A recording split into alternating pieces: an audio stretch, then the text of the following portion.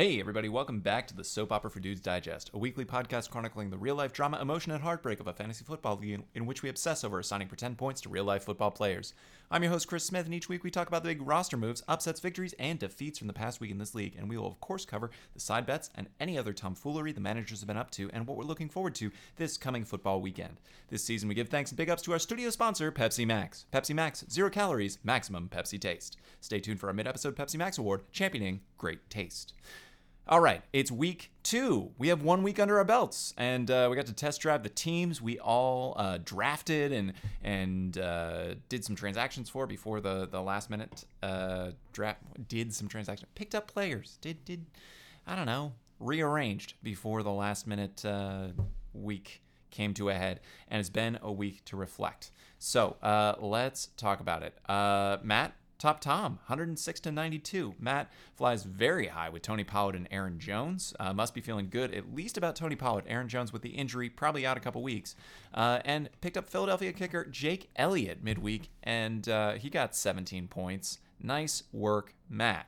For Tom, Austin Eckler's big day, and also an injury, and the Atlanta defense weren't enough to save Tom. And, 92 points is good. It's top half of the league, but when you're facing somebody who gets over 100, you better have over 100 too. That's just numbers, everybody. I explained numbers. Glenn won out over Drew, 78-61. Chris Olave and Travis Etienne had good days, which saved Glenn from himself in terms of his pass catchers. Not the only person to do that. Tyler Algier and Jacoby Myers each had 20 points, and Sutton had 9 from the bench. Joe Burrow, that is. Joe Cool had only 3 points on the day, making this a really tough go for Drew no matter what, but the -2 from his kicker also didn't help. Sorry about it. Better luck next time. This week, I guess, Drew. Beach was routed by Pete, 61-83. Pete had Calvin Ridley. Welcome back, Calvin Ridley. 16 points, and Stephon Diggs, 16 points, who looked to be really good start to the year, really good picks. Seems solid. Jalen Hurts for Beach only had 13 points in that underwhelming win, and a 0 from his tight end Isaiah Likely did the trick to seal the deal with 61 and the loss. Derek edged out Colin in a Monday night thriller, y'all. This was what fantasy football is so fun to be about. 108-107. The two best scores fighting each other in week 1. Wow. So Derek had Tua Tagovailoa. I didn't say that right, and I don't have my notes in front of me. He had 32 points, though. Huge game. Alexander Madison with 10 was all right, and the Dallas defense, y'all, with 39 points. Holy moly, putting him over the top. Colin had only 10 from Josh Allen, and Josh Allen had that Monday night game against the New York Jets. He needed 12 to win. Those interceptions on a Monday night really hosed him. He did have great big weeks from Tyreek Hill, 33 points, along with Tua on the other side of the matchup. And Tyreek Hill is still amazing, still awesome, still a great pickup. 33 points was an explosion from him, however. And the Jacksonville D was solid too. Craig won out over Scott. Craig has Christian McCaffrey doing Christian McCaffrey things with 22 points, and the New York Jets D, who are really good this year, 22 points. So they form a weirdly strong core for Craig, despite he having also New York Jets, Breece Hall, 14 points, being good, but from the bench. So did not contribute to his 82 points. Justin Jefferson's 15 points couldn't overcome the 2 points that Van Jefferson scored. He was like the big pickup with Cooper Kupp's injury, and a -2 from Deion Jackson, and only 5 points from quarterback Lamar Jackson. Scott did not have the day he hoped for. Lastly, myself, Team Pepsi Max, by the way, won out over John, 75-60. I had the worst winning score, but still a winning score. Which feels appropriate for how I ended my season last year. I was saved by the Philadelphia defense, which I paid up for in the draft, but played the wrong receivers. I probably could have had over 25 more points than I did, just if I played the right receivers from my bench. John was basically ruined by not having Travis Kelce and by A.J. Dillon being bad and inefficient, whereas his teammate Aaron Jones was good, but then got hurt. So that is the recap of week 1. Just looking back at the transactions from week 1, I got to give some flowers, some props to Matt for picking up Jake Elliott. As I said, that was a really, really great pickup. He did drop Zay Flowers, so I won't give him flowers. He lost flowers. Colin had the Jacksonville D, which is another great pickup. He dropped Zeke Elliott. I thought that was a really great pickup. To me, picking up the Atlanta D for Tom and dropping New England was quite good. I don't know who to give the bell to at this point. You know what? Yeah, I do. It's to Colin. Colin gets transaction of the week. I liked it.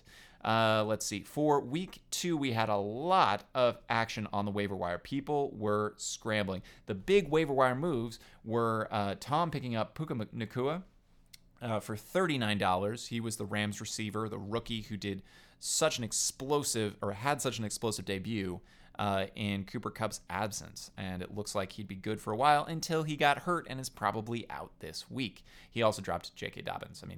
Losing J.K. Dobbins to that injury sucks.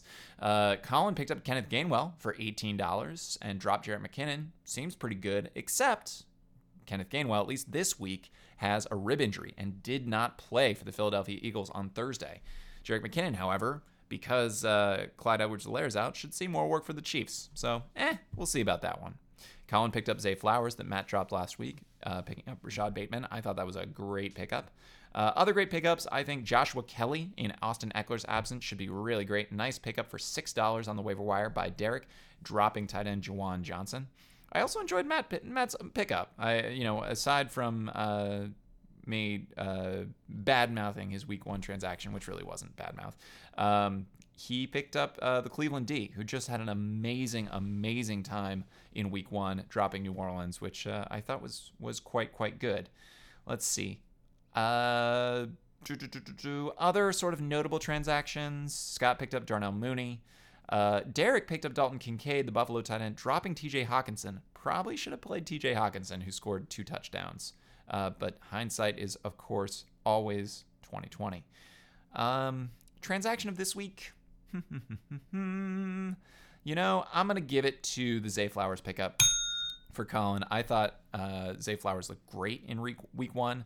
I think, points-wise, Matt made the right decision in week 1 to do it, picking up Jake Elliott. But Colin, that's a nice pickup, and trading one Baltimore receiver for another one. So Colin gets the Pepsi Max Stay Thirsty Award for week 2. Enjoy. And don't forget, Pepsi Max, great taste, 0 calories. Looking ahead to week 2, we've got some great matchups in store. And one of the things, at least when I took this screenshot last night before stat corrections, which I don't think took effect, it seemed like nearly every result, every person, every manager who had players in the Thursday night game seems to either improve their score or gotten it closer to their opponent, with one exception. So, Team Pepsi Max, let's see. I had the Philadelphia D, 7 points to 13 points for Scott. He had Justin Jefferson, who had a nice day. Matt has 12 now on the boards, bringing him closer to the projection of Colin. Glenn has a projection of 94, and Beej's 26 points from Thursday night bring him close to that projection with 92. Derek and Craig are fighting 1-2 and actually have a side bet that we're going to talk about shortly. But 1 point to 2 point is an amazing result after one game. John and Drew look to be narrowing, with Drew only getting 2 points from his player from Thursday. And the one mismatch in the projections, at least so far, is Drew versus Tom, where Drew is projected to be at 95 with 19 points on the board already, whereas Tom is projected at 79. I'm just going to look here to see where Drew got his 19 points, because I think it's, Devontae Smith, who had 131 reception yards and 1 touchdown. Absolutely awesome on Thursday night. I still have a soft spot for him, having rostered him in years past. So I thought that was fantastic. So let's talk about fun stuff. So side bets. Team Pepsi Max, myself, and Matt have a side bet concerning Kenny Pickett of the Pittsburgh Steelers. Matt had an open bet to people asking anybody to bet him that Kenny Pickett, their second-year QB, would not be, in Matt's words, a pile of butts. And you know what? I took that bet because I like Matt, and I think side bets are fun. So that was definitely a fun thing to do. We are figuring out what the end criteria of not a pile of butts actually looks like, but that is a fun one. Also, Derek and Craig bet each other a batch of spicy biscuits to the winner of their matchup, just heads up, straight up. And I think that is fantastic. So yeah, more side bets. Videos are fun. I forgot to say, in terms of high scores, low scores for last week, the high score, Derek, 108 over Colin's 107 and over Matt's 106. So Derek just getting the highest score of week one. Lowest score of week one was John at 60. We had a couple 61s, but John was the lowest. So, wah, wah. In terms of gifts of the week, there was so much wonderful GIF work this week on the channel. I love that there's a GIF party, but I feel like the most GIF action occurred Monday night when Derek looked to be just barely squeaking away with that win. Let's see. So Colin with Josh Allen posting the count from Sesame Street. Three terrible interceptions was fantastic. I love Glenn cheering on Derek with the big D gif, and Colin with the good place. I have been Dereked, which is just fantastic. So yes, Monday night, I think we all won watching that one. If you were watching the game or if you were watching the fantasy scores, it was a lot of fun. So a lot of GIF work, and everybody keep the GIF game strong. I'm actually traveling out to the West Coast to see family this weekend. I don't know if I'll be watching any football, but perhaps I'll have some time to be active on the chat. Yeah, I don't know. So hopefully week 2, good luck to everybody except for Scott. Scott, I hope your team just catches fire or drowns or whatever. Not really, but I hope they all get very low scores, and I hope that I get a high score, and that hope is what we live for in fantasy football. So enjoy, everybody. Take care. Bye.